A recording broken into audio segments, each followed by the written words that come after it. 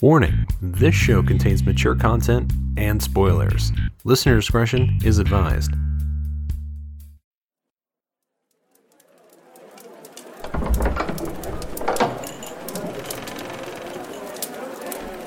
Greetings. Care for a story? One of heroes and villains? Of swords and sorcery? Of romance and treachery? Well, pull up a chair and have a listen.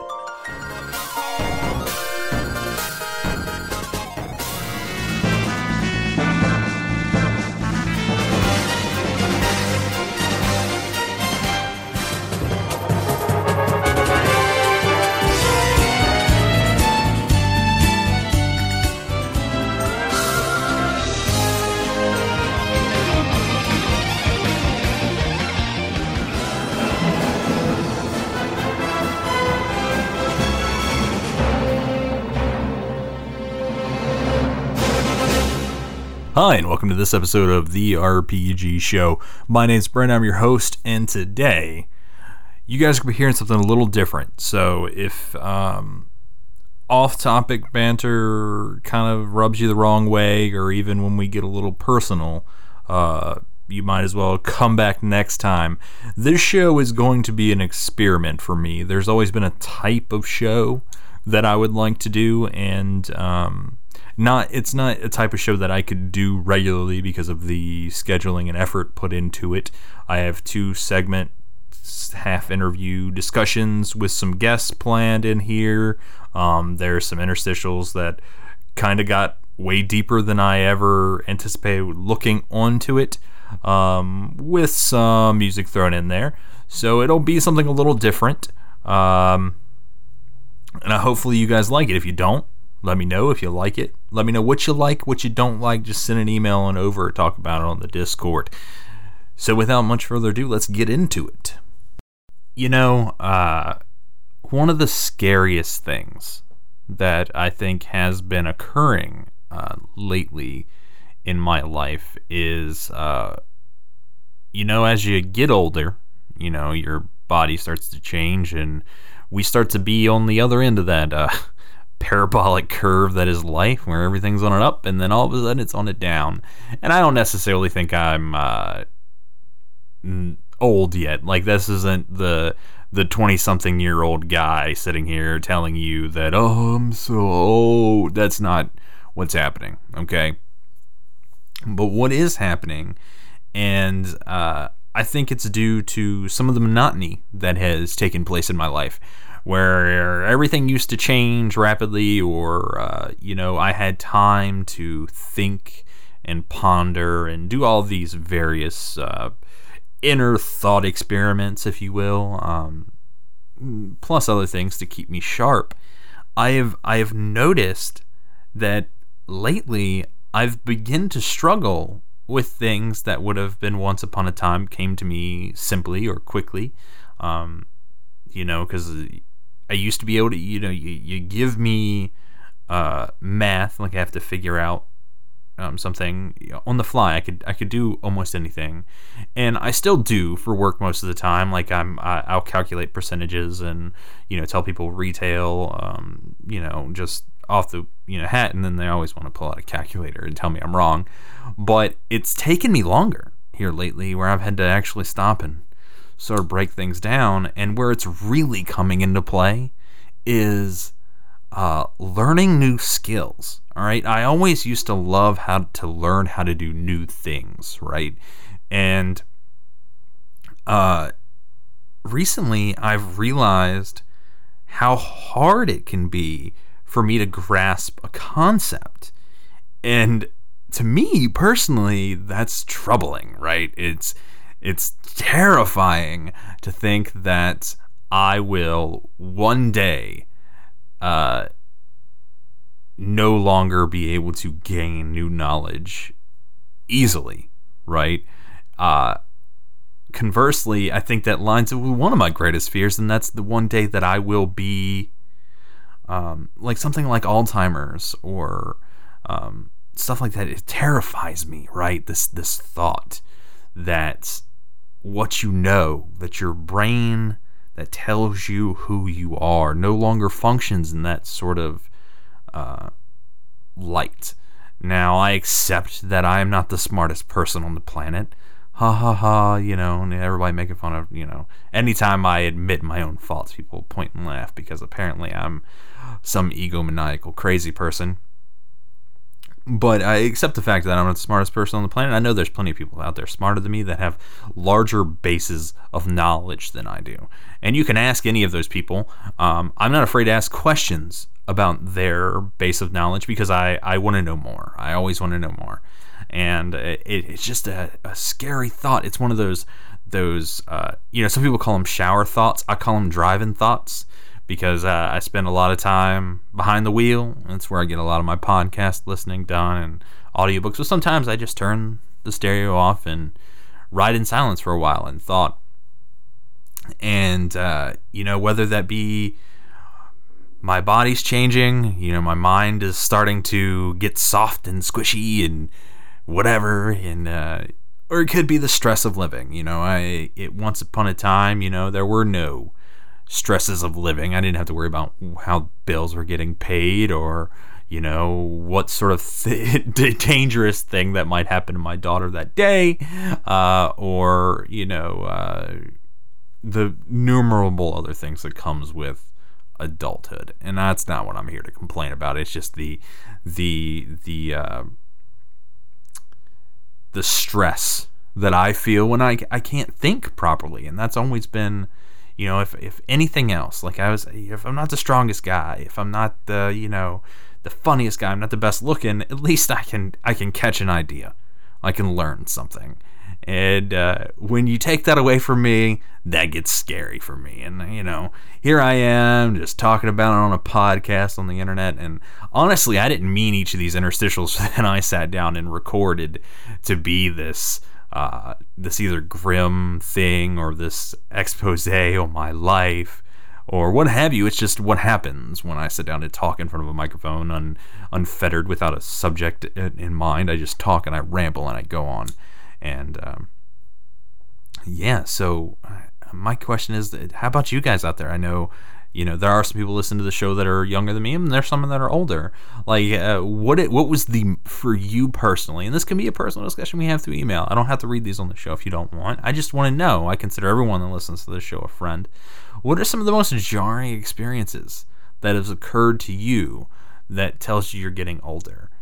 Whether that be something physical, that happened. I mean, personally, that's always kind of been a problem for me because I had quite a bad knee injury as a teenager that I never fully recovered from, and had 2 surgeries on, did physical therapy wrong, all that kind of cocky young adult stuff. And so I've always kind of struggled getting back on that field. But maybe that's not the case for you. Maybe you were the guy as a teenager, and now something happened and now you realize you're not invincible.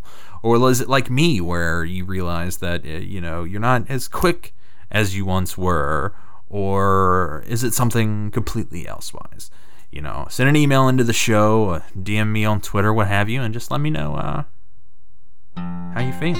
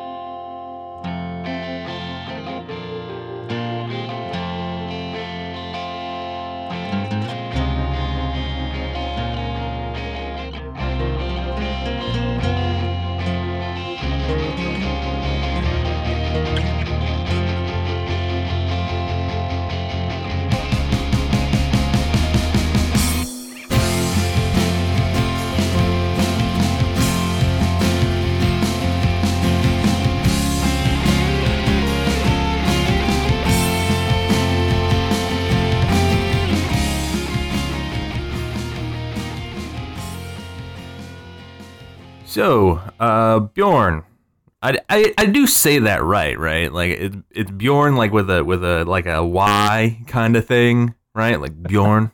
Am I correct, or have I been saying it wrong for all this time? Well, you have been saying it wrong, but from an American point of view, you've been saying it right. So, Well, then, in Swedish, it's what's the right way to say it? Björn. Bjorn? So, like, I'm messing up the O, not the J. Yeah, exactly. Okay, so, all right, got it. Like, so it's closer to a U, like Bjorn, right? Yeah, exactly. All right, so that's way better than Bjorn, okay? Like, I was a lot closer than that, all right? Like, give me some credit, all right? On your show, Guide to Fantasy and Sci-Fi, a guide to all things fantasy and sci-fi, you recently talked about a movie, Critters, right, from 1986? Yeah, exactly. And I go ahead. I'm just gonna say I changed the name of the podcast. It's All Things Fantasy and Sci-Fi. It's just a bit easier to remember. There's no guide to it. All right, that's fair. That's fair. So I think I sent you a message like right after I saw that it was on my feed. Like, fucking Critters, man. I love Critters. Like, and I thought I was the only person that loved Critters because I have a dark, deep, secret, guilty pleasure that is shitty 80s movies. And I'll get into that in just a second, but I wanted to make a point where everyone says Critters is a ripoff of Gremlins, right? Now, while they maybe right, it was like New Line's response to Gremlins, kind of. Gremlins, to me, is always kind of like a magic, like kids version of all of these little creature movies that came out in the 80s. And there are way more of them than you think. Because you got Gremlins, you got Troll, you've got Ghoulies, you've got Critters, and you've got Hobgoblins. There were a ton of these little angry creature movies in the 80s. They were everywhere. So for everyone that specifically shits on Critters for being a ripoff of Gremlins, no, like I'm on your side on this one, where it's no, I don't think so. I think it's not quite a ripoff. It's different because it's their sci-fi to Gremlins fantasy. Right. Okay. But that kind of leads us directly into the topic I want to talk about with you today. And that is the secret treasure trove. I don't know if it's secret of shitty 80s movies. And you had told me that you were also a fan of shitty 80s movies. What are some of the movies that are often regarded as shit that you have a true fondness for? Do you have any that come immediately to mind? Because I know I got a few. Well, the one you mentioned before is Krull. Is one of them. Krull, and yeah. I think it's yeah, exactly. And I think that seeing movies as shitty more or less is very much personal view. But I'm thinking of exactly Krull, and then Big Trouble in Little China. But I don't know if that's considered a bad movie, Big Trouble in Little China. I think that's considered like a campy kind of thing. Plus, it's a lot of farce. Like, that movie is very farcical. Yeah, well, I saw some list, and Big Trouble in Little China was like they had all the movies that the people had voted were like crap. Was like, no, it ain't. No, Big Trouble in Little China. It's not. I don't know if that's crap. But what are some others? So you said Krull, and a lot of people talk about Krull. Not the biggest fan of Krull myself, and we'll get into the rabbit hole I'm talking about here in a minute. But yeah, so you got Krull, you got Big Trouble in Little China. One I had asked you if you had seen from my side is a movie called Once Bitten, and this stars like a very young Jim Carrey. It's about a vampiress. I don't know. She's like this vampire, and she's in charge of this vampire clan. But in order to remain young and beautiful, she has to feed on virgins. So like it's this really weird romp where he's trying to like have sex with his girlfriend, and then he thinks he's having sex with this vampire lady, but in fact she's like draining blood out of his thigh, and she has to do that 3 times. Like it's really weird, but I love it. Just to say one. What are some other ones you're sitting on over there? Well, I'm just checking through. I got a list here, and Okay. it's been a sleepless night, so I gotta. Oh boy. Well, let's see. Well, if we're not gonna talk about any specific genres of movies, and such, if you know the movie No Retreat, No Surrender, for example. No Retreat, No Surrender. What is that about? No Retreat, No Surrender. No Retreat, No Surrender. What's that about? Well, it's if I remember correctly, it's Jean-Claude Van Damme who's coming to. He comes over to the U.S. and and the normal martial arts movies, but he's giving a guy a good beating, and he's gonna be like, "Oh, I'm gonna get revenge for this. He's gonna give some payback." And he starts working out really hard, and it's like I think he has a ghost coach in his head who's like just pepping him on and getting going and everything, and nobody can see him, and suddenly he's doing every goddamn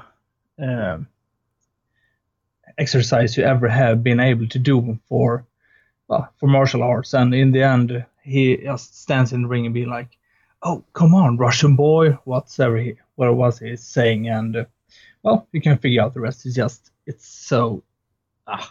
It's just crap. Yeah. What's another one? So like there was a string of like it's just these B-list 80s movies, basically anything that had like an E.G. Daily fucking song on it. So like Spring Break, there was what's the other one? Summer School with Kirstie Alley's in that thing. They're a plethora. Like, have you ever like, speaking of Jean-Claude Van Damme, I don't know if this is early '90s or still in the '80s, but there's a movie called The Quest that's just horrendous. Yeah. It's basically just a ripoff of Bloodsport, just straight ripoff of Bloodsport. There are a ton of these. I could go on all day. When did the Creepshow movies come out? Like the first 2? I'm gonna check. Because I want to say they were either late 80s or early 90s, as well. I'm a huge fan of Maximum Overdrive as well. As many people shit on that movie, like Maximum Overdrive, I think that movie's hilarious and over the top. Then, yeah, man, go ahead. I'm looking for a movie. It's goddamn, I don't know what's called in English. It stars Hulk Hogan. Hulk Hogan. Excuse me. What's it about? He's let's see. He's a bounty hunter or something from outer space and crash lands on Earth. Let's see. Suburban Commando. Man. Yeah, Suburban Commando. I want to say that was in the 90s, though, wasn't it? And 91. 91. Well, that's close enough to the 80s to count it. So, like, Critters is always on that list for me. And another part of this obsession for me is, like, the shitty synthy soundtracks that come with these things. Yeah. So, I actually own a lot of them. Like, there are some of them, like, I legit have the vinyl for. Right.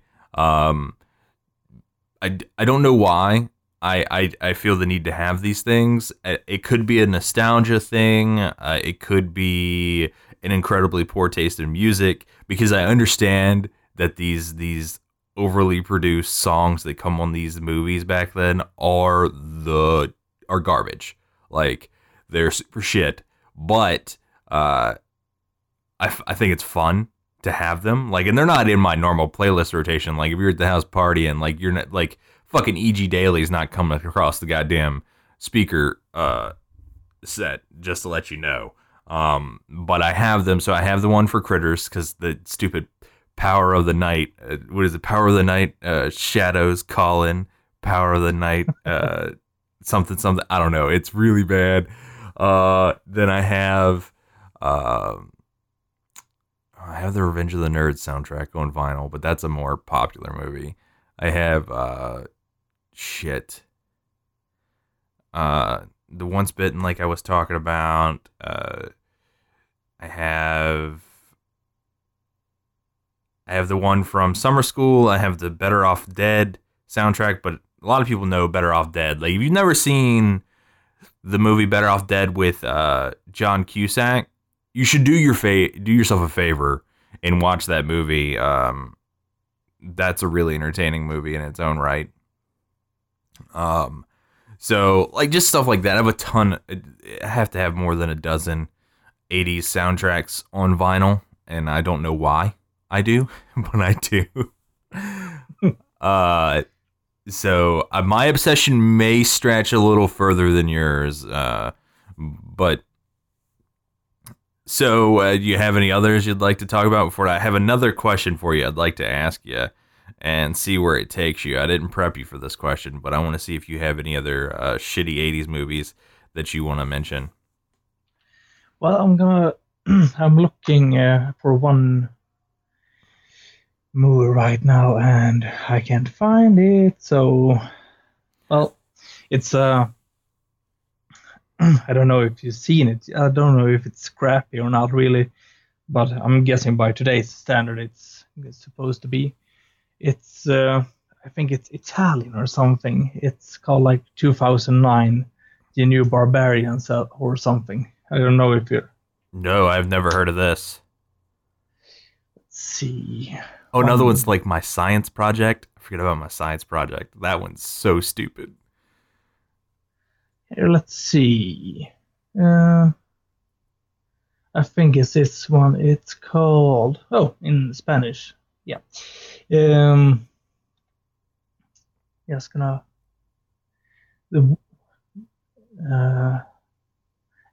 I think it's Warriors of the Wasteland or something. It's made in '83, and it's one of those movies I have memories from when I was a kid and my brothers were watching and was like, oh. And I think it had a follow-up, The New Barbarians or something. And, well, I can recommend you looking at that. Those are like really classic 80s. Oh no, I'm definitely going to watch them now that you said it. Like, that's my go-to. Like, you don't understand how much I love these cheesy, sometimes overproduced, sometimes underproduced movies from the 80s.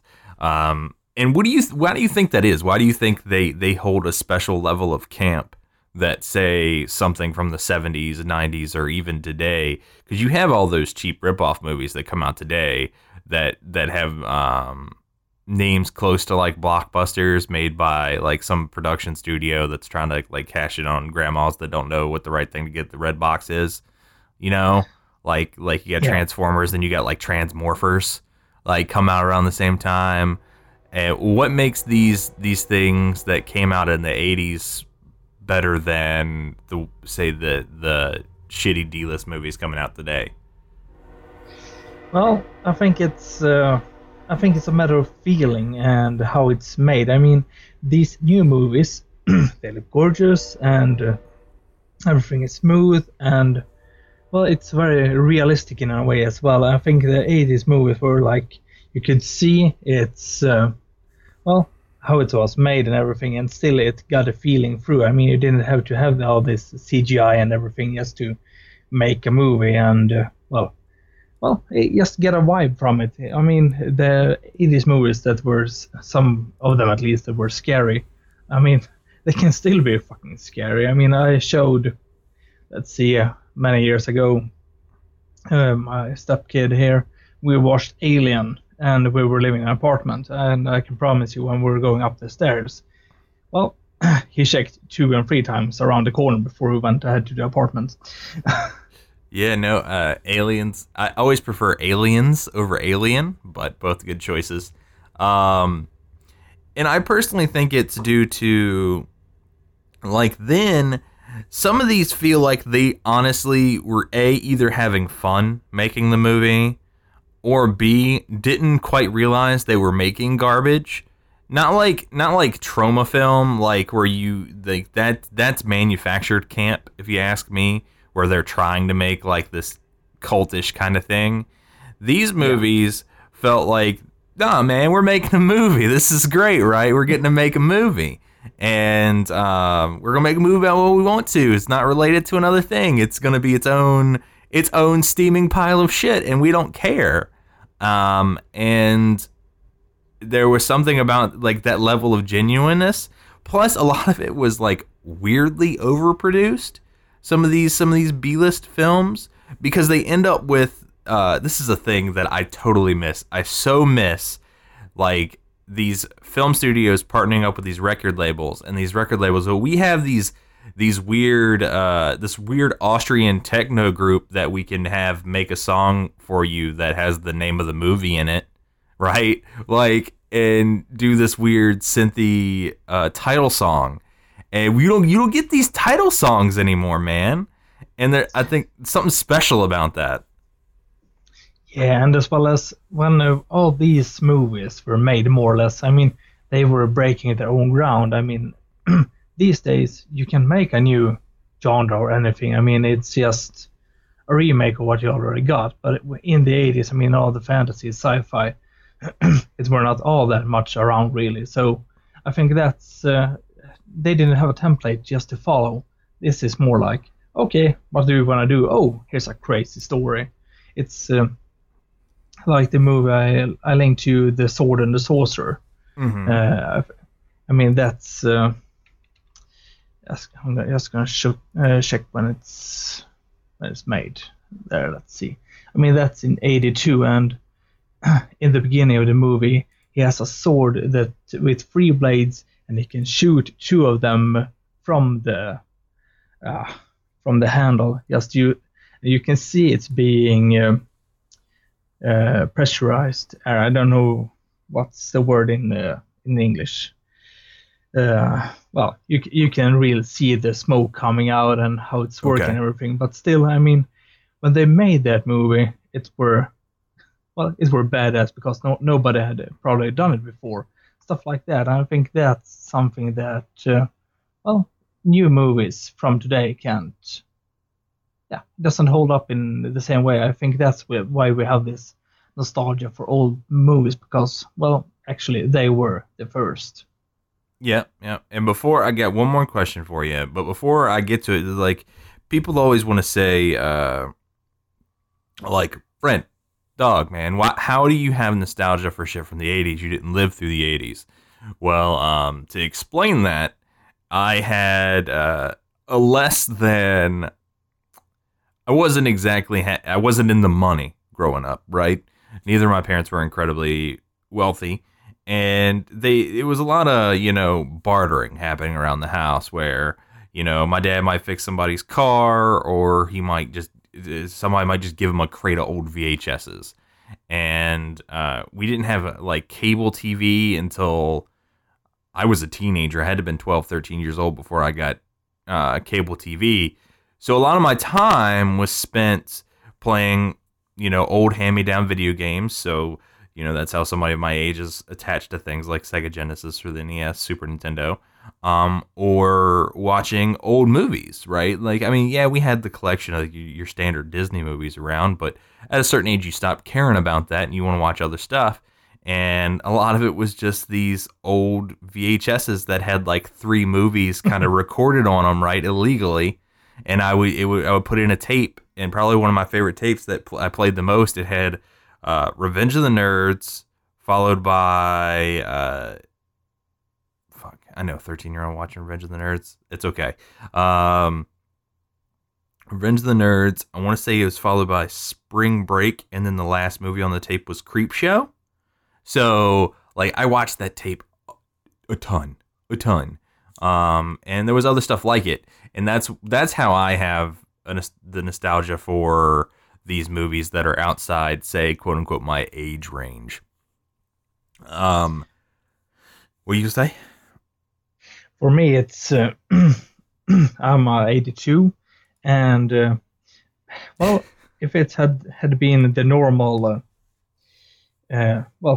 cycle for me, I wouldn't have watched many of these movies either. I mean, when '90s came, I was 8. So, but on the other hand, I had or have two brothers who were 8 and 10 years older than me. So, I think that they helped me along a lot with watching the movies that I shouldn't be watching. I mean, I were like 7 and watching the first Poltergeist movie or something like that.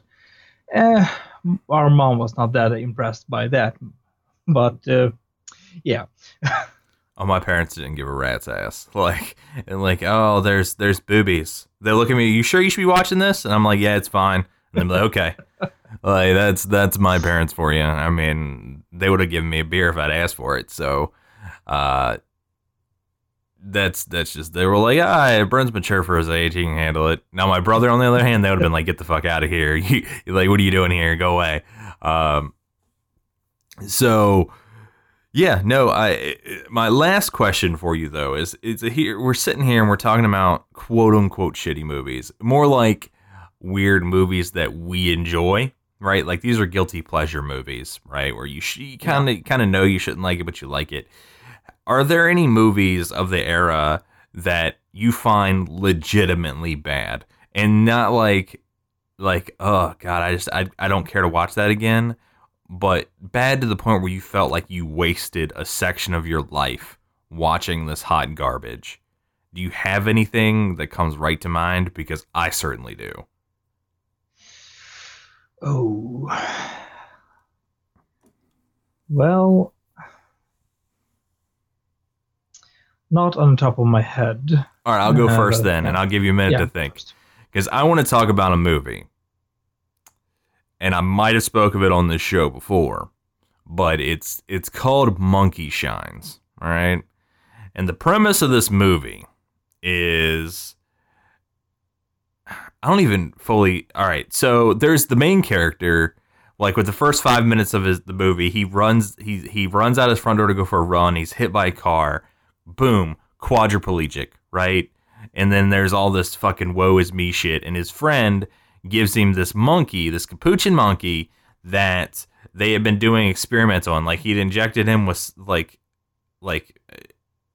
human blood or like human brain cells. I don't remember the specific pseudoscience they tried to fucking pass on me. And he gives him this monkey, but this monkey is now like hyper intelligent. But the monkey falls in love with him and then starts to kill people. Okay, and I can't begin to even express to you guys the level of ridiculousness at play here. Like, I mean, and they're trying to be serious about this, which makes me mad, because they're taking themselves entirely too seriously. Like, there's this love story between the main character and this chick, and at one point in the film, there is a love scene, right? Yes, there is a love scene between a fully functional woman and this quadriplegic male. And you might ask yourself, how is that going to work? Because, I mean, his doodle's not going to work. His doodle is broken, right? He's quadriplegic. And so they're at this, it's like a barn or a garage. It's just a big room, but there's a bed with the hospital size, like the pull-up bar, like people reposition themselves in the bed with. Yeah. She pulls herself up on that and plants her hoo-ha down on his face. All right? Like, this is happening in a movie. And I think to myself, how does she know he needs to breathe? He can't tap out? Fucker's quadriplegic. Like, he can't. Oh, this is the most unsafe thing that could be happening right now. Like, this is irresponsible from all parties, is what this is. And so not only am I taken aback by this, because, I mean, she's a very pretty woman, and normally you're like, yeah, you want to see her doing the dirty and the sex scene in the movie, right? That's fine. But not in this case, because the whole thing feels uncomfortable, it feels irresponsible, it feels wrong, and not because he's quadriplegic. I'm not saying quadriplegic shouldn't get a little something something, but like that seems wrong. That doesn't seem good. Like that seems like there should be other safety measures in place. And then to top it all off, the icing on this cake that is this hot, steaming pile of garbage called Monkey Shines is the climax of the movie, where the monkey's gone fully insane. The monkey is killing everybody. It's just fucking killing everybody. And it comes down to a fight scene in the house between a quadriplegic and a capuchin monkey. The climax of the movie is a fucking monkey fighting a dude in a wheelchair that can't do nothing but move his head. And you know how he wins? How do you think he wins this battle? Oh my! Do I want to know? Do I really want to know? Oh, you got to know. He tells the monkey that he is sorry and that he loves her and that he wants a hug. And the monkey comes in for a hug and he bites down and he thrashes around and kills the monkey. That's how he wins. Okay, sorry for laughing here, but...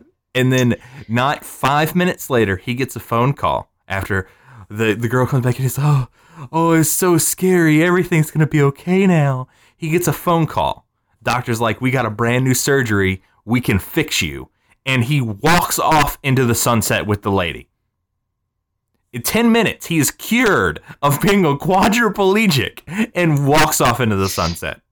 Oh my God, I'm not gonna watch that movie, really. No, everyone listening to the sound of my voice, save your time. You might think, Brent, that sounds crazy and ridiculous. That sounds like a good time. No, it is not. It is a waste of 2 hours of your life, and I will never get that 2 hours back, and I'm very upset about it, if you can't tell. Do you have any experiences akin to that, or am I the only one that has a movie so bad it made him mad? Well, there is a movie. Well, I can't really... I can't say if it's really bad or what I should say, but... one moment. I remember watching it and being like, what am I looking at? And it's a movie with Sean Connery from 1974, actually. It's fantasy, it's Zardos. Zardos! And I was like, what the... I mean, I do not regret watching it, but still being like, what the hell am I watching? Zardos. Yeah. Oh my God. Fuck. That's the Penis is Evil movie, right? Yeah, he has the little red mankini and everything. Oh, whatever dear you should call God. it. Fucking Zardoz. Oh, man. Does that have Olivia Newton-John in? Is that the one? Let's see. Nope. Who's the female lead in that movie? Let's see. Charlotte Rampling. No, maybe I'm not thinking of the right movie. I know that's the Penis is Evil movie. What am I thinking of in the same... I'm thinking of Xanadu is the one I'm thinking of that has fucking Olivia Newton-John in it. But... yeah, no, they're both garbage. You ever seen Solar Babies? You should watch Solar Babies. No, not seen that. That's hot garbage. That's fucking hot garbage. Oh my God. But anyway, I want to thank you for coming around and talking shitty movies with me, taking up some time of your morning. Where can people find you on the internet and listen to you talk about more things without me dominating and talking all the time? Because that's what I like to do. Well, on iTunes, there is nothing on Android, but that's all things fantasy and sci-fi. I'm just rambling on different things that springs to mind. And on Twitter, that's at Mention, Mention. I think that's most easily where I can be found if anybody want to complain about anything or just add something for a review or anything. All right. Well, thank you so much for joining me, and we'll talk to you later, buddy. Yeah, later. You know what? I'm going to tell you guys a story. And this could be... I don't classify this as a TMI story, really, because there are a lot worse things that me and Nick say on the regular on our shows. But this is a story from when I'm real little, because everybody has these experiences that happen to them when they're young, that sticks with them, whether it be embarrassing or formative or what have you. This is an embarrassing story for me. I'm not embarrassed by it anymore, but it was a story that embarrassed me and sort of probably contributed to my social awkwardness through middle school and high school, because it's a story that reaches back way back. It's like elementary school. This is, oh boy, this is 20 years ago. And so to set the story off, out of nowhere they have this this assembly, right? And this is a real small school, right? I mean, so much so that assemblies were held in the cafeteria. I mean, that's just there was a area up front. If parents were coming, then they'd go to the gymnasium. But all the students could fit in the cafeteria, half the cafeteria at one time. It wasn't many. And so they had this. He was this children's poet, right? I don't remember the fella's name. He was a gentleman. His shtick was he tell this poetry to kids, and it was funny to kids. It was supposed to be funny for kids. It's a bunch of like, pee jokes, and the dog slipped on the banana and broke a vase, kind of. Just this over the top, whimsical stuff for children. And I didn't know it was coming. I was unprepared. I probably didn't pay attention. God knows. I've gotten through a lot of my life without paying full attention to anything. And so we're all carted off to the cafeteria for what have you, and we all sit down on the floor of the cafeteria. Looking back, that's disgusting. Like, you couldn't get me to sit down on the floor of a cafeteria. And we proceed to listen to this poet. But, and he's real funny. Like, I'm laughing real hard. And to sort of color this encounter, I had to go let one loose for quite a while. I was waiting for my chance to go to the restroom, and as soon as the last kid from the restroom came back, that's when we went to this thing. And I couldn't quite. Is not the kind of toodles that you crop dust down the hallway. All right, and so here I am sitting on this hard tile floor in this cafeteria with all of my peers, with a guy who's sent there to make me laugh. And sure enough, he gets to. I honestly forget about this pinched fart I'm holding in, right? Like, I mean, I'm a little kid. I'm like, ah ha ha ha ha. I'm laughing, and he hits this break in his thing, like to catch a breath, and that's when it busts loose. And I mean, it is loud against this tile floor. I mean, you can hear it echo in this cafeteria. I fucking farted so loud, guys. It's stupid. And looking back, it's fucking hilarious, because I swear you can, like, the poet just stops and stares at me with his mouth kind of like a gape, and like the teachers are over there, and they just kind of look at me, and then one even looks at me like I did it on purpose, like I'm there to like cause a scene. And thankfully enough, this guy, this presenter, goes on about his business, and it takes some of the pressure off of me for just having let one rip in this school assembly.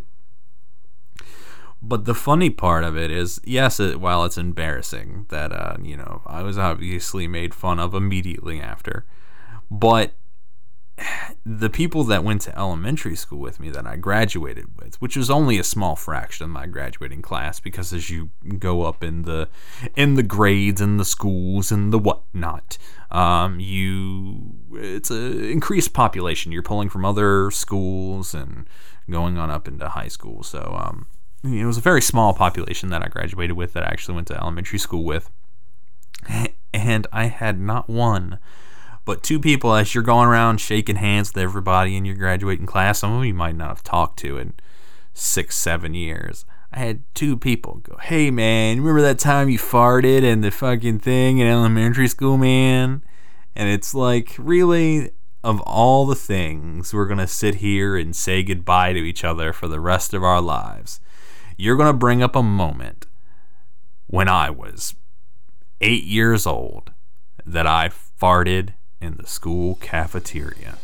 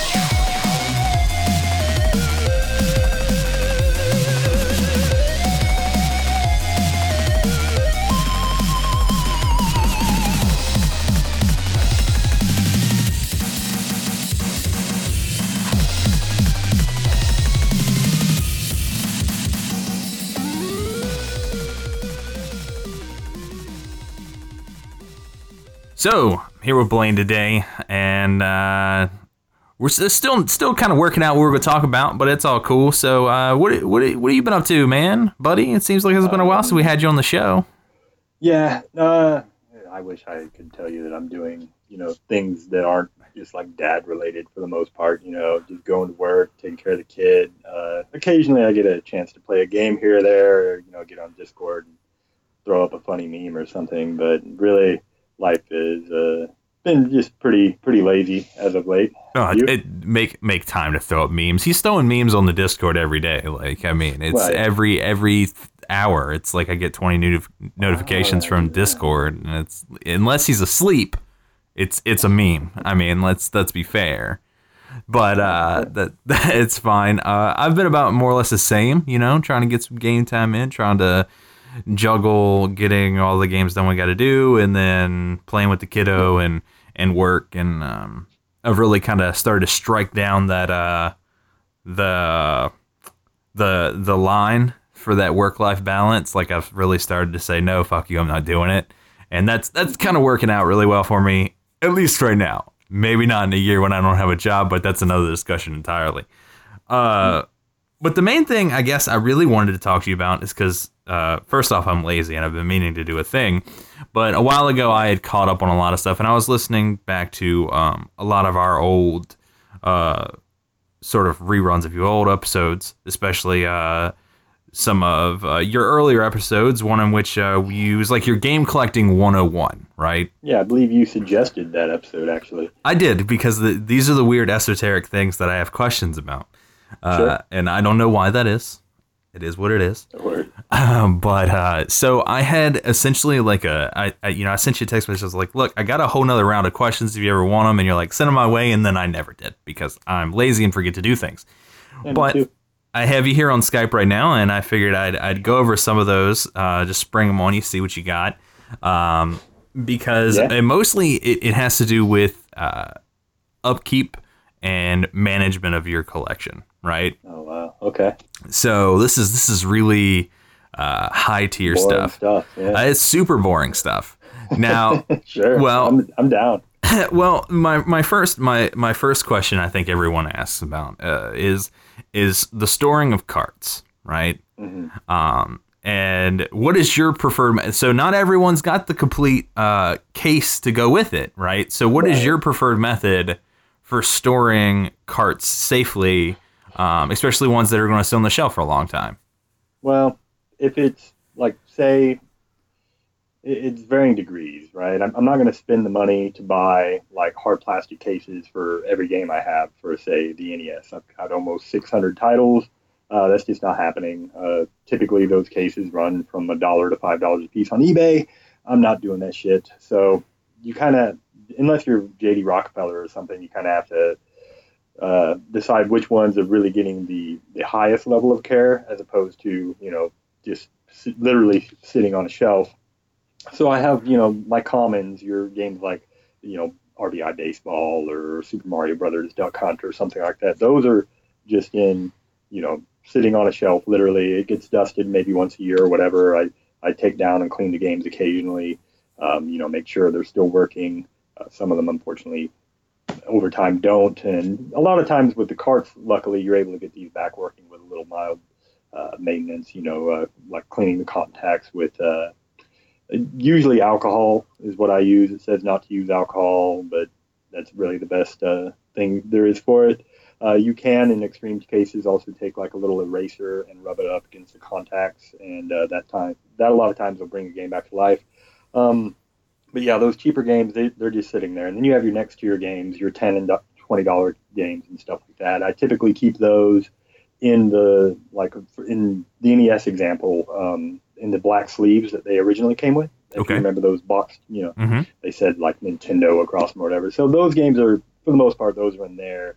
And then when you're talking about like your very expensive games, I've got like Cowboy Kid or like Chip 'n Dale Rescue Rangers 2 or DuckTales 2 or something like that are in the couple $100 range or more. I have those in all the, you remember those rental things you would get like when you rented a game from Blockbuster? Sure, like those semi-clear white gray cases. Precisely, yeah. They said like Nintendo across them a lot of the time or whatever. I find those occasionally at garage sales, flea markets, whatever, and I pick them up. And all my higher dollar games I place in those. And then I've got not goofy, but I've got a label maker, and I will print labels for those particular titles, and I put those in there. And then for your boxed games, some of them, admittedly, I'm kind of lazy. Some of them are just sitting in boxes, but the majority of my boxed game collection is also in these little plastic sleeves that you put over the box. Okay. To protect the box from... Yeah, to protect the box a little bit. And then if you have the box and labels in general, too, and this goes for virtually anything that you'd be collecting, comic books or baseball cards, anything paper-oriented. And these labels are, they're made of paper, guys. So if you keep them somewhere where they're in direct sunlight or even indirect sunlight, they'll start to fade over time and start looking really wonky. The plastic itself will start to fade. So if you ever seen pictures of my game room, Brent, you'll notice I have a singleton window, and the majority of the games face away from that window, and that's because I don't want natural light to, I was very conscious in which room I wanted to use for my game room, because the sun sets on either side of the window. It never actually glares directly through it and stuff like that. I mean, when you're talking about a collection that's worth more than like a brand new Lexus, you really want to do all you can to keep it, in a decent sort of shape, so that down the line, if I do want to buy that Lexus, I can sell it and do so. Absolutely. And then back to the cases for the carts. You'd think that by now someone would have come up with almost like a heavy duty sort of like paper or cardboard solution to that instead of those form pressed fucking plastic cases. You know, and they did actually, and there's a number of sites where you can order them. There's a couple of sites where you can print these off. I believe one of the most famous ones is called the Cover Project. Okay. And you can print out these custom made. They look essentially like the old black sleeves that came with all the NES games, for instance, and they fit on the same way, except you print them out on like construction paper or whatever paper you want, cut them out, and fold them and tape them together or glue them together however you want. And they look a little cooler because they'll do the actual box art onto these cases. And I've seen a lot of collections that look really great that people have taken the time to do that. It's a lot of time, though. The time and energy Yeah, to do that. yeah. I understand where you're going from. So no, that's probably interesting to nobody but me. But Right. that's fair. I guess next, along with all these games that you have sitting around, there's got to be just a ton of consoles, right? Now, More than a few. personal question: do you have all of them hooked up at one time? Oh God, no. I've Okay. thought about that. If you count handhelds, I think I'm nearing. I don't know. It's either 30 or 40 different game consoles, right? Yeah. At any given time, I typically have 3 hooked up. I've got a 2 television setup. I've got my CRT that plays all my older systems, your Sega Genesis, your Super Nintendo, even PlayStation 2 and PlayStation 1 and Saturn and all that stuff all gets run off of the old CRT. I've got a 32-inch in the corner. And I have another 32-inch flat screen monitor that I use for all the modern systems that are HD compatible. Got it. Even the Dreamcast and stuff gets run through that and looks really superb. Your PlayStation 3 on up and stuff. Oh, once they Xbox started 360. making them for the digital signal, it's kind of worth it to go to the HD TV anyway. Yeah. So, Mike, I guess my follow-up question for that is, Where do I keep all that shit? no, not necessarily storing consoles, because that's obviously a shelf that you keep nice and clean and pretty, or if you want to display them or somewhere, or if you in some sort of I've got this opaque giant storage chest of container. drawers that I inherited from my mother that I kind of want to get rid of, and it's basically it's a clothes drawer thing, and it's got like a bookshelf on top of it as well. And I've kind of repurposed it to hold all my consoles. Each drawer can hold, depending on the console. So I've got some consoles are really big, can hold 2 consoles or more if they're particularly small. And then I do have a lot of these things. Like I don't think I've ever posted a picture of the actual stupid wardrobe thing itself, but I've got a lot of just boxed complete consoles too. I've got 2 PS2s boxed complete, my PS3, my ColecoVision, my Atari, my Dreamcast.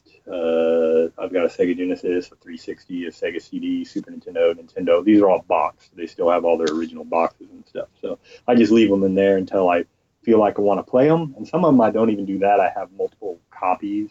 Like my Nintendo that's boxed, it looks real nice where it's at. I don't really like taking it in and out of its box. Of course not. So I just have another Nintendo because why the fuck not? Yeah, it's whatever. So all right, what about the maintenance on those consoles? So let's say you have a console that's not quite working right. Is that trash time, or are there services out there that fix it? No, I have 3 PS2s, one of which works perfect. My original Fat works great. It's still got the hard drive on the back and everything like that. The other 2, one I bought at a garage sale, it was boxed complete, but when I brought it home, it would power on but not do anything. I didn't trash it because one of these days when I get the inclination, I will fix it, right? And then I've got another Slim that works, but you kind of have to tap on it to make it work, and so on and so forth. I've got a Saturn that will power on, but it won't spin a disc, so the motor on the disc drive is out. Okay. Stuff like that. But I keep them because if at a later date my other Saturn, for instance, were to go out, I could take the disc drive out of that one if that wasn't the problem, put it in the one that the only problem it has is the disc drive is out, and now I've got a system that works again, right? Yeah, sure, Also, absolutely. You run into things like recently they discovered a way to utilize the audio port on a Sega Saturn, and it hasn't come out yet, but a Kickstarter started. It was funded, and you'll be able to play games through that audio port, which is just like, wow, that's cool. So emulation for that system has always been like really shoddy. And whereas I don't want to necessarily do that on my main Saturn because I don't know what it might do to the system. Probably nothing, but still, might as well not do it to that. I'll do it to the other system, which works fine. Outside of it, can't read discs. Well, it won't have to once I get that device, and that'll be my dedicated Saturn demo or whatever you want to call it console. So Okay. yeah, I save all that stuff. And how easy is it to do repairs on those consoles sometimes? Ooh, Dreamcast back isn't so bad. Even PlayStation 2, when you open one up, that one gets a little rougher. You've got the ribbon cable that you don't really want to separate and stuff, and you really have to kind of know your stuff. As far as Dreamcast back, though, they're all really easily, like it's all mechanical for the most part. Of course, there are boards in there, but they're like the most simplistic boards that you will ever, mess with. Their controllers are also just completely easy to take apart, and you can look up diagrams online, how-to tutorials on YouTube and whatnot. Now it's all very easy to do. Now, when you go into the like more modern era, like I had a couple of PS3 controllers that I may or may not have knocked a beer onto that quit working, and I thought, I'll just open them up and clean all the, everything, and they should work. Well, I don't know what kind of magic paper they use as a board, but it has like a board that is literally made out of cellophane. Oh man! And when I opened it up, the whole thing just like fell apart, and I couldn't get it back together. So I just threw that in the dumpster and bought a new one. Yeah, I won't work on like modern stuff. It's kind of like cars, man. The more technology that goes into it, the harder and harder it becomes. The more technical you have to be able to work on it. Absolutely. But all these retro systems, like I'm not a gearhead like by any means. I don't work on cars or stuff. I do stuff that I have to do to be able to fix stuff if I can't afford it. And the same is true for these systems. I never wanted to know how my Sega Genesis works, but I do now because I've had to fix it so many times. The same is true for my Sega CD and so on and so forth. The maintenance on all those old systems is something that really anyone can do if you're not just a complete idiot. Everything is online at your disposal. You don't have to be like overly dexterous or have like intimate knowledge with like a soldering iron or anything like that. I mean, it's all pretty easy stuff. Awesome, excellent. Now, as far as I guess the cleaning of these things go, now you mentioned cleaning the contacts on the carts earlier, and just in general, like when you're dusting and cleaning off these all your games and your consoles, is there anything in particular you would avoid, like so like some people would say like, oh god, don't use any sort of like pledge or any sort of duster because it's gonna fade the paint on the console or what have you. Well, I have no idea.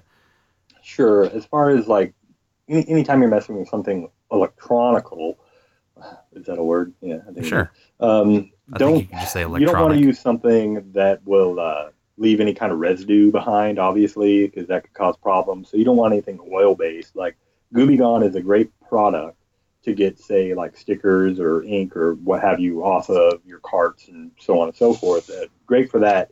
You don't want to use that same product when you're like cleaning the contacts. You don't want to use that product if you're opening it up and like cleaning the boards off. You really want something that 10 minutes after you put it on goes away, evaporates. All right. That's why I say alcohol. Like alcohol, what's another example? Probably like acetone would be okay. Maybe water it down a bit. I don't know. I would just go with like isopropyl though. I mean, that's where it's at. So you use isopropyl for cleaning off the electronics. Now, what about sort of like the exteriors? Well, you can use alcohol for that as well. Again, like I like Gooby Gone a lot. It gets off any kind of sticky residues. A lot of times these games have like Blockbuster stickers on them. Absolutely. Or like maybe whatever, and it'll get that off. I will warn anyone listening though, if you're going to try and clean like stickers off of something, if the sticker is on top of the existing label, you really have to be careful with that. Use your Gooby Gone sparingly. Don't let that get like on the NES and SNES. It has a thin layer of plastic that is over the paper itself, and that thin layer will protect it somewhat from the Gooby Gone, so you can kind of like go a little more liberally with that. But on Genesis carts, you may notice that 99% of them don't have that plastic. It's just literally a paper sticker, you know. Yeah. And if you put Gooby Gone onto that, you're going to peel up that label, and that's why a lot of the Genesis labels these days look like fucking ass.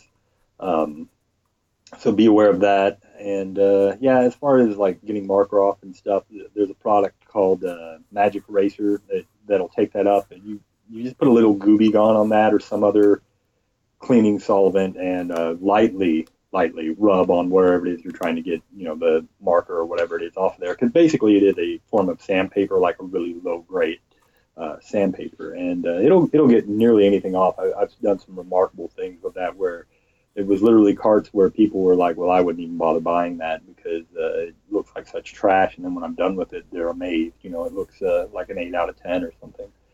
So, Excellent. So, you know, if they want to go back and listen to the Game Collecting 101 episode of your show, you've taught us how to, you know, sort of keep an eye out for deals, and here you've taught us how to sort of protect and manage your collection. Now, my final question, as far as game collecting at the moment, I'm sure I'll come up with more.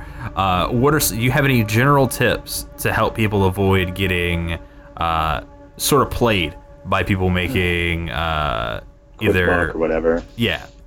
Well, general tips as far as like game collecting goes: if something these days, honestly, if something seems too good to be true, it's probably too good to be true. Back in the day, like you could find your $100 games and stuff like that sometimes for $1 at a garage sale or what have you. Nowadays, everyone has a supercomputer that they carry around in their pocket. It's very easy for anyone pricing items to sell to look up and see real quick whether or not they have gold. And of course, most everyone is going to take the time to do so now. Whereas before, it was a little harder of a process. You might have to get inside, get on your computer to look everything up. That could be tedious. And before that, it was even easier because the internet was in its infancy. And if you really wanted to look up the prices of these things, you really had to do your research, you know. These days, not so much. So if you go to a garage sale or a flea market or wherever, and you see an Earthbound and they want less than $100 for it, it's probably not a real Earthbound. You know, you're going to want to open it up, look at the boards, type in on your smartphone, because like I said, everyone has one now, and look up what the actual boards of that system look like, you know, and compare it to that. You know, if it's a little bit of a cheaper game, like say a big one that gets copied all the time or faked all the time is Pokemon games for like the Game Boy Advance, so on and so forth.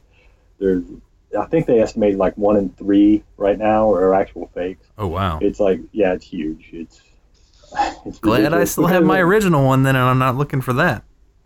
Right, and you know, these games aren't overly expensive. They're, you know, $20, $30, $40, whatever. Some of them can get a little higher. I think hard gold is getting up there. Well, I mean, if 1 in 3 are fakes, then that might be why they're so cheap. Especially on the original 3, is my understanding that yellow, blue, and red, like those are the most faked out there. I would imagine yellow would be the most out of the 3, because that's probably the yeah. But you just, all you have to do on those, like, these are all cheap Chinese knockoffs. There's a factory somewhere in China that was spitting these things out and it may still be there, I don't know, but I mean, for years they were coming out of there and you could buy them for you know, like $5 a cart or whatever, and they would work kind of, you know, they had a lot of glitches. It was inferior technology. The case itself, the label itself, a lot of times looked like it was hand cut. The case a lot of times differed pretty greatly from the Nintendo quality. Like the plastic itself felt lighter and cheaper and stuff. So I mean, if you just kind of look at it, you just kind of look and go, okay, this isn't legit, you know. And yeah, so just be on the lookout for that. There have been a couple of times where even I've had the only one I really can remember is I bought a Genesis card of Contra Hardcore, and I was like, man, that's really weird. It doesn't have an end label. You know, when you put the cards end to end, they all have labels that you can read on the side, right? This one didn't have one. Now, I know for the Super Nintendo, George Foreman Boxing doesn't have an end label, but that's like the only game I could think of that didn't. And I was like, oh, I guess Contra Hardcore also didn't have an end label. And then I went to another store and I saw that their copy did. And I was like, oh, man. So I ended up buying that copy and I did a little research. I found out mine was like a Mexican bootleg. And it worked fine, but it wasn't the real deal. It looked pretty good. So, yeah, even guys like me that have been collecting 20 years can get had occasionally. So, don't feel bad if you do. But just be aware, like I said, man, if it seems like too good to be true, if you're sitting there and someone's just selling something that to be worth $200, $300 or more, and they don't want anything hardly for it, it's probably fake. All those deals, like I recently got asked, I was at a game store, and the owner, he said, hey, I hadn't seen you in a while, and all that kind of stuff. And then he was like, do you have any tips for me on where, I've been having trouble the last year or two finding good deals for games. And like, where can I find good deals on games? I told him to pass. Yeah, you're going to have to call Doc Brown on that one because everyone's aware, Yeah, so. no. Yeah, it's entered more of a collective consciousness that games are worth money. Yep. No, that's for sure. So, yeah, I mean, that's it is what it is, man. That's why I don't know if you find too many like full-blown collectors these days. I think most people are just after very specific things instead of the full-blown collection like you have, sir. Well, and mine is actually, I have a very, very impressive collection for like the town I live in, right? And when people see it, like I've been asked by several of my friends, like, man, do you just have like the most games in the world or Arkansas? Oh, I'm I'm like, no, sure not even fucking close. I'm sure not. There are, and you think, yeah, there's not a lot of collectors.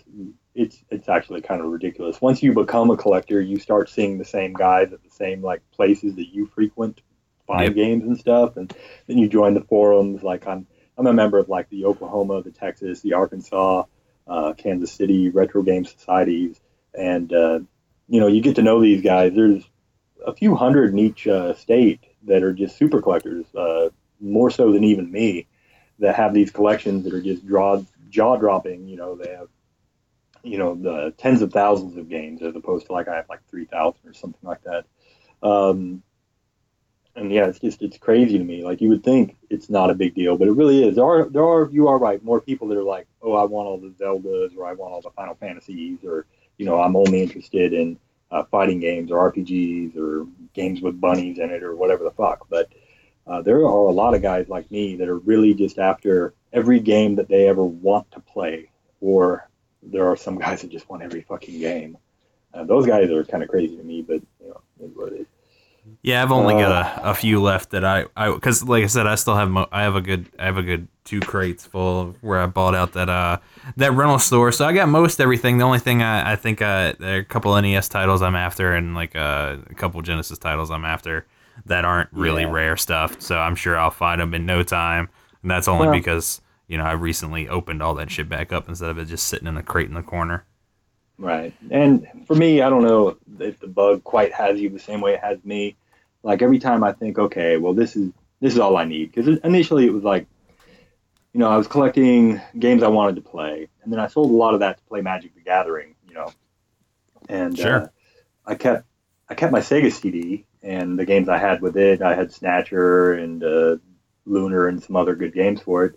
And I thought back then I used to think, if I got Popful Mail and Lunar 2, I don't need anything else for the Sega CD. Everything else is kind of not that great.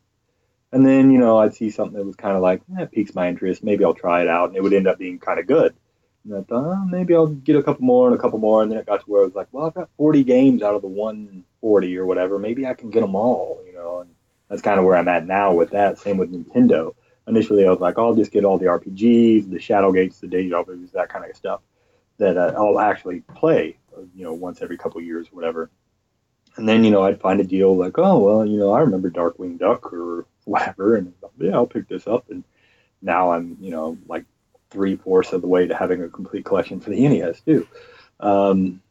It's just, I'm very, very hard to not do that with other systems as well. Like I'm sticking to my guns when it comes to like the Dreamcast or the GameCube and stuff like that. I'm only buying games that I think I might actually play for those systems. And that's why like my Dreamcast collection is, 25 games or something. My GameCube's at like 30 or 35, something like that.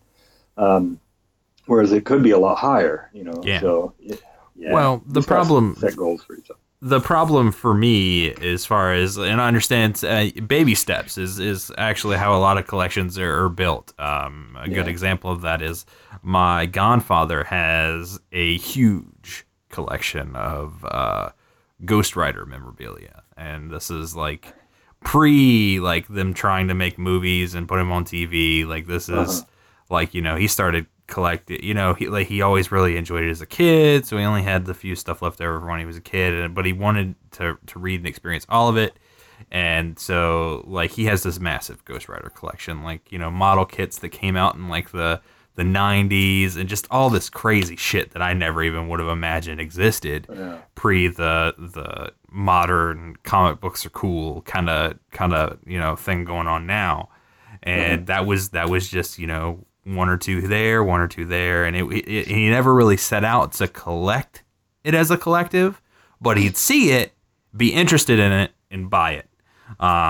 So, and I can see where that goes. But for me personally, the problem I have with collecting, specifically video games, for some reason, for me, it is one of the highest buyer's remorse items that I ever experience when I purchase a thing. And it's right up, well, any piece of media or entertainment, if I purchase it, I have the hugest buyer's remorse immediately after. It doesn't matter if it's a video game, a movie, a CD, any sort of consumable media, even a book. Like, it just, I don't know if it's reflective upon my upbringing or what have you. Like, it just like immediately sets in, like, oh, you know, even if it's like $20, let's say I caught a deal on something and bought it for $20, even if it's, you know, worth 50, I paid 20, I'm still like, man, I could have, you know, how much food is $20? Like, what else could I have paid off with $20? And sometimes it's like an hour argument with my inner demons to buy the stupid thing that I'm looking at and that I want. So that's my own major setback, but that's not everybody's. So no, I mean, I get that mentality, certainly concerning consumable media and stuff, because you can literally get, you know, every game in my collection you can download it for free. You know, I mean, it's technically illegal or whatever, but it's like, you know, it's so readily available. Well, I'm on the side of the fence of it that it does feel better to have it and to play it like legitimately. There is something, there's the disconnect that is involved with emulation or even pirating of movies sometimes. Like, you know, there's a disconnect happening there. Exactly. Yeah. For me, definitely. Like I'm looking at all these game books I have. I've got, you know, maybe 200 or 300 different game books and magazines and such. And yeah, I could look up that information online for free, you know, on my phone anytime, you know. But there's something about having that physical, you know, feel in my hands, knowing that that particular book was the same book that I used 20 years ago, or that someone did, or whatever, you know, and there's a nostalgia to it, and it just helps to bring me back or whatever. It's kind of hard to explain. It's the same for like record collecting. You know, you got a guy that's going to pay like $500 for a Beatles album that's rare, you know, maybe like a Today and Yesterday with like the meat hanging in the window or something. Mm-hmm. And yeah, it's the same album as the re-release that didn't have the meat hanging everywhere, and you're paying, you know, exponentially more for it, but it's something that not everyone has. It sounds the same. Well, there's an exclusivity to it, and I understand it. Like, you don't have to argue that point with me. And I there are times I wish I could be more like that, because so to me it comes down to very specific things that I want, and it's really hard because I really have to like work myself up to spend that money on it. And maybe that'll change. Maybe as I get older and have more to throw around, maybe it'll change, right? Well, maybe, I don't know. Like, honestly, my game collecting, since I've become quote unquote older, making more money and so on and so forth, has really slowed down. The majority of my collection came from those early years where I was finding really good deals for cheap. I would buy things in bulk. There's a lot of deals I wish I had bought, you know, so on and so forth. These days, like, I'd say about 4 years ago, I was buying 4 to 10 games a week. And it was like that through most of my 20s. These days, I'm lucky if I get 4 to 10 a month.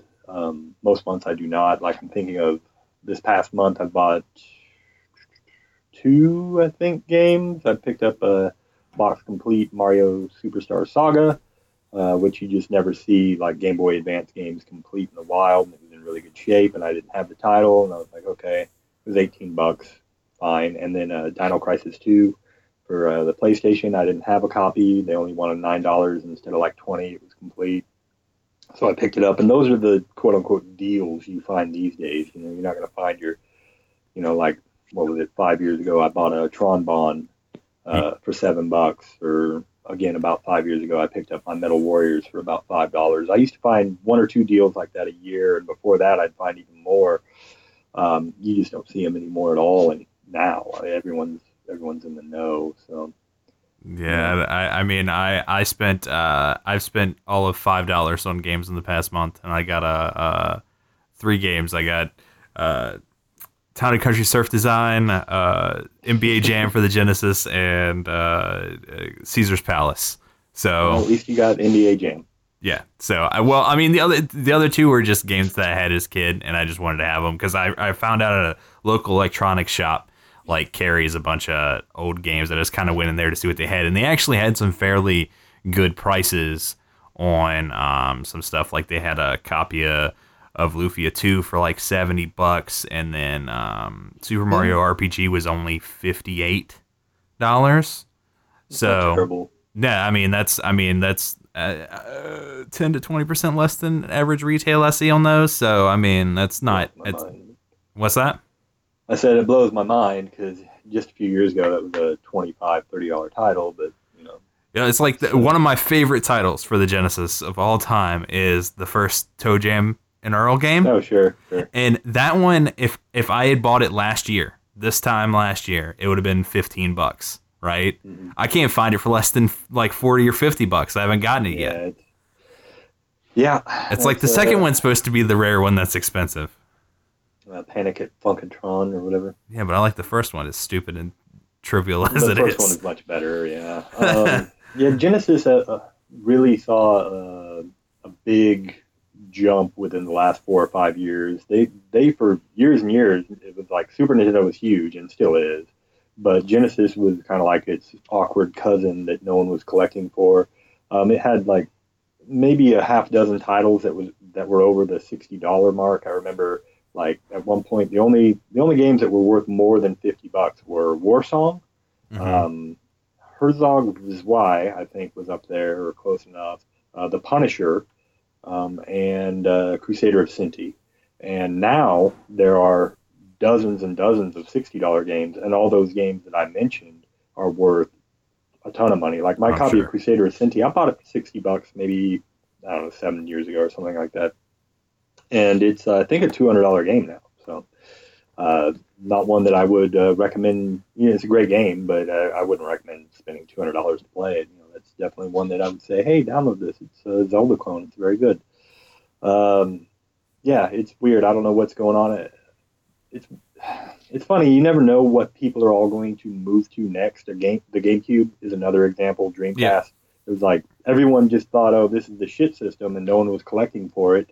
Well, I would, back in the day, like I was picking up the titles that I wanted to play for those systems for the most part. And so I bought all these games, and now they're worth a ton of money. And I'm like, okay, well, maybe everyone should have been, like, especially with GameCube, because I picked up like Fire Emblem and Skies of Arcadia and stuff just a few years ago for nothing. That's why I'm glad I never got rid of any of my GameCube games. Like I just hung on to those. It wasn't like my giant, because I had, like, back in the day, I had, you remember those? They were like nylon, and they were like these nylon and mesh carrying cases that they made for NES carts. Yeah, I've got a few of them. I had 2 of them full of NES games, and then it was essentially like a repurposed with a little spacer in it. It was like, have you ever seen like it was simply the same thing with Mish Zepper, like shoulder pack that you would put like tape cassettes in? Oh, yeah. That I had all my SNES carts in, that my dad gave me to put all my SNES carts in, because I had cases for all my Genesis games. And so I don't remember what I even sold them for. Like, I might have just given them away because I wasn't playing them anymore. I held on to the Genesis stuff because in an afternoon I would love to I'd sit down and play Genesis, no problem. I just wasn't playing anything on the Super Nintendo or the NES, so I think I let because the NES stuff I had inherited from my cousin, so I let him re-inherit them, I think, and the NES stuff I might have sold in to buy a Game Boy Advance in a few games. Oh, yeah. So, I mean, that's kind of, where all my stuff went. That's the common story that everyone tells in every collecting genre. When you talk to a baseball card collector, they're, I used to have the, Mark McGwire rookie or whatever, and you're like, oh, that's great. When you talk to Magic players, they said, I used to have the Black Lotus. Oh, I never had a fucking Black Lotus, but I did watch a guy rip up a Black Lotus. Like, I saw that in person. I've seen that video. And there's a video of it too. Well, I didn't know there's a video. I was at the, it might have been a PTQ. I don't know where he got his hands on one. I don't remember where I was at. I was in Richmond. Fake too. You never know. It could have been, but he fucking ripped it up. About had a heart attack. But that's when I cared. Like, I honestly couldn't give a rat's ass anymore about Magic. I let that go like a bad habit, like smoking cigarettes. I was just cold turkey on that shit. I was gone. Well, there's a whole video series where they do that shit. I don't know if it's still around, but like they would wait in line for, like, say, I remember the PS3 one, and they're just like waiting in line. They're at the front of the line. They get their PS3, and then they walk back to the line. They take it out and they just smash it with a hammer in front of everyone else waiting in line. I would murder that. Make a video person. of it. I would murder that person. Yeah, and people get so pissed, and he's like, "What? I paid my money. I can do what I want." I mean, he's right. He's right. Shut up. But it's still shitty. Yeah. Yeah, I guess. Yeah. I don't know, but that's kind of. I appreciate you sitting down and talking with me tonight. Sure. So if people want to hear that Game Collecting 101 or hear more stuff from you, where can they find you? Where can they yell at you or tell you you're wrong on everything you've told me tonight? Yeah, I mean, I'm everywhere, guys. Just look up like Retro Kel. That's KHEL. I've got a Twitter. I'm part of the RPG, the Retro RPG show, right? That's what it's called, Retro RPG Podcast, which Derek and Dong used to host. They haven't been around in a while. I do the Is It Worth It segments on there once a month. I also do a show for your network, Brent, called Video Games the Movie. We've got a new one coming to you. I should get it to you in the next few days. First, about the movie Man vs. Snake, which was a great film. Yeah, you can find me everywhere, guys. Like if you type in Retro Kel or Is It Worth It podcast, you'll find me. I'm readily available. Yeah, and they talk about way more interesting stuff than we do, so be sure to check out them. They're good guys. We appreciate we try everything they do and hang around with us. I think that's all I got for you tonight. So again, okay. I appreciate you hanging out. It's always fun, man. It really is. I don't often. I try and steer clear of two topics on this podcast, and that is politics and religion, because they're very touchy subjects for a lot of people, and there's a reason for that. So I have a point I want to make here, and I want to see if I can make it without stepping on any toes. All right, because it's all I can hear about. I'm pulling up to the gas station. I'm pumping gas, and that's just everyone's just fucking chatting about President-elect Donald Trump, now President Donald Trump, and like him or hate him, that's your prerogative. I hope you voted one way or the other, and that's really your business, and I don't want to know. But my point I want to make is sort of you. And this is the part of it seems really blown up this particular election because of the circumstances around the election, the people in the election, and just our always connected 24 hours a day news cycle, really, that it just puts it in our faces so much more. Now there's it's not the first time there's been controversy in the election of a president. So my point I want to make is I really want everyone just to calm the F down, both sides of the fence, because there are a lot of people that are acting douchebags on both sides, and what's done is done, people.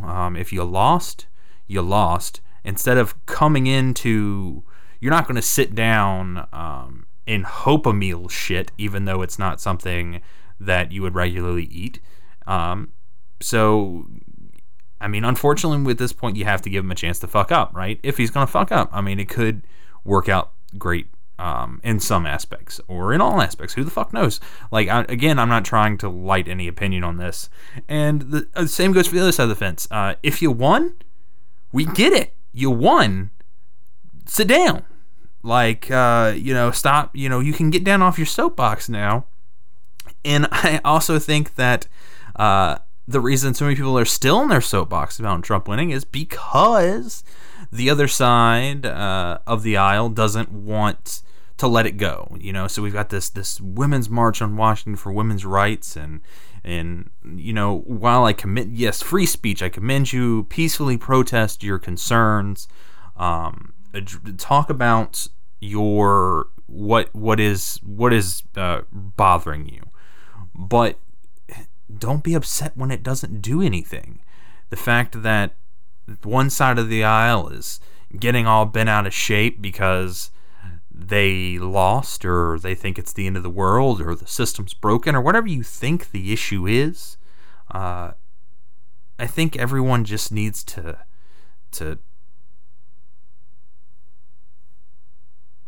calm the F down. Like, everyone's fired up, and it's not doing anything but pressing the other side's buttons and making everyone get fired up, right? Because if I tell you that I think you're wrong and you stink, then you're going to come up with a reason to tell me that I'm wrong and that I stink, and then I'm going to be mad and I'm going to hate you even more. Instead of us getting along and focusing on the particular issues at hand, we want to just generalize and hate. And I'm not the one that often sits around with this lovey-dovey, everyone should just get along type of attitude. That's not me, personally. But in this case, I really think we need to stop focusing on what has happened and start focusing on what's next. What happens when I get up this morning? What happens when I go work tomorrow? The spirit of survival, of living, is to get up. You can't just, you get knocked down, you're not supposed to just fucking lay there. And by getting up, I don't necessarily mean shouting to the world that you hated getting knocked down and no one will never knock you down again, because that's a lie. People are going to always knock you down. You're always going to get kicked on your ass. It doesn't matter if you are the just, you're the righteous, or you have a certain belief system that think you're better than the other, you're part of a minority, a majority. It doesn't matter. Individual people are always going to get knocked down. And I believe that to be true across many spectrums of life. And yes, some people are going to get knocked down more than others. And should we work towards everyone getting knocked down the same? Probably. But I don't think that is I think that is a systemic cultural norm that now will not be changed by your election choice of president. Everybody's like, Obama, the first black president. Did that stop racism? No. It certainly didn't. So, is putting someone who is potentially, and I don't know enough facts to garner a educated response. All I'm responding to is the general attitude that I confront on a daily basis, because I'm out in the world every day. I'm not in an office in a cubicle dealing with the same people. I already know how fucking Betty feels, or fucking Marge in accounting feels. Like, I don't have that, okay? I am in the world. I am in places of business and of congregation. So I am in restaurants, I am in bars, I am in convenience stores, I am in grocery stores, I am on the streets. and I am constantly listening to what people are talking about, mostly because I'm nosy. So that's what I'm responding to is this general consensus that I'm picking up, that everyone just wants to blame someone else for being wrong across the board instead of listening to why they feel that way or identifying the problem itself. There's this, we live in a world of too many solutions and not enough understanding problems, and it's really disheartening.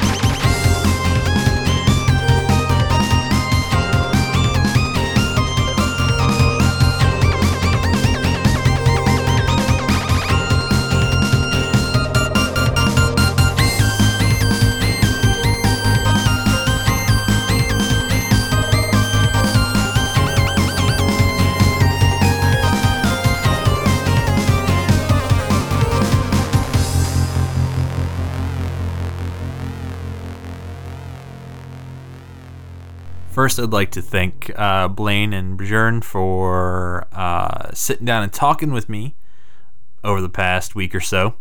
It was great talking to those guys. I had a whole nother segment planned, and scheduling kind of fell through on that, and really wish I could have done it maybe the next time I get around to try and do a show like this one. I'll be able to nail that down a little better, but hopefully you guys liked this, and by all means, certainly send me your opinions on it, email or Twitter or Discord or what have you.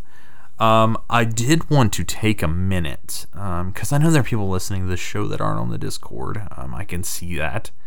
And I want to kind of explain what it is, because I don't think we ever really talked about exactly what it is. Discord is a voice and text chat service. So think, anything that people use for team-based online gaming that's not sort of it built into the game, where there's text channels and there's voice channels, and it's essentially, you can go to the website. We have a link set up, and it's going to take you to the Discord itself, like it is the company's website, and ask you to create an account. And then once you have an account created, if you click on the link again, it should take you directly to that server and should pair your account with having access to that server. Okay, and in there you will see a general chat channel, and then we have another chat channel set up for FF15 spoilers, because I kind of wanted to keep those out of the main chat for a while. And it's just a constant flow of it's kind of like a chat room almost. And there are apps for your phone that allow you to do that from your phone. There's a desktop app, or you can do it in browser on your computer. Like if you don't want to download anything, like you're conscious about viruses or whatever, and you don't like to download things, then you can do it all in browser too if you want to. Just click on that link, just bookmark it. Speaking of bookmarks, I'd like to thank everyone that's continuing to use the Amazon affiliate link over at the website. It's starting to add up a little bit, and I appreciate that greatly. And to those that are giving donations through PayPal, those are also appreciated. Links to all that can be found over at the website. And it's kind of where I want to leave it for now. To kind of mostly it's just to cover sort of the burden of the server costs, and the initial setup was on me, and the initial server cost is all on me, and I do want to upgrade equipment at some point, specifically hopefully on Nick's end. I don't know how thrilled he'd be about actually having to have set up instead of a a headset he hooks into the computer, or does wirelessly now. So, but to everyone that's doing that, I'm very grateful for every last bit in that. For all the remixes thrown in today's show, you can visit the show notes. There are credits for each of those within the show notes, as well as links to the sites to get the full versions of those songs. And that's something I'm just going to keep up with. I think I kind of like how putting the music in there, how that really works out. And if you guys don't like it, let me know. And then also, I guess I'm not closing out on the fucking ska music this time, because I'm just rambling through it instead of doing an actual close. So I don't know. I'll figure it out in post. We're really starting to fall behind on the iTunes reviews. So if you're listening to this and you have not left a review on iTunes, please go do so. Each one counts, and I mean really, really counts, because the way people can find our show right now, because I want to put it up on other outlets, but that takes time for me to find it, submit it, go through authorization processes. So right now, where we are is the most convenient places for people to find us. We can be found on iTunes, on Podbean, on... I think we're even on like the BlackBerry one. We're also on the Google Play podcast section through Google Music. So, but when someone searches the term RPG, we want to be as high up that list as we can to get more people listening to the show and listen to us rant and ramble on about bullshit. And the reviews really help us do that, because if we're not getting actively reviewed, then iTunes considers us in less desirable as people that are constantly getting reviews and being talked about. So the more we have, the higher we kind of rate in that search thing. The last thing that I'd like to talk about before closing the show out here is Super BitCon, Oklahoma City, April 29th and 30th, I'm pretty sure. I'm sealing up the final details and all of that. If you are in the Oklahoma City area or within driving distance to the Oklahoma City area, we'd love to see you at Super BitCon. I'm going to be there. Nick's going to be there, whether I have to chain him up and drag him. Blaine's going to be there, and so it's going to be a real fun time. It's going to be a real awesome kind of party. So please, if you can go, head on out. And if you can't, we will be in the Memphis area Thursday night and Friday morning sometime. If you're around that area, and would be available around that time, you want to kind of catch breakfast or just kind of do a little, just meet up with us, talk to us for a little while, we got some time to kill Friday morning. So, shoot us up, email. We can work something out. I'd like to see everybody, as many people as possible, that is. So as far as contacts with the show, you can follow us on Twitter at the RPG Podcast. You can send us an email to podcast@therpgshow.com. And finally, our website, what the fuck is that? Website is therpgshow.com. Not RPG show, because that's real pretty girls show, whatever, about fucking wigs and whatever. But go to therpgshow.com. There you can find each of the shows, their show notes for them, other shows such as Video Games the Movie, and some of the other ones I've kind of let slide.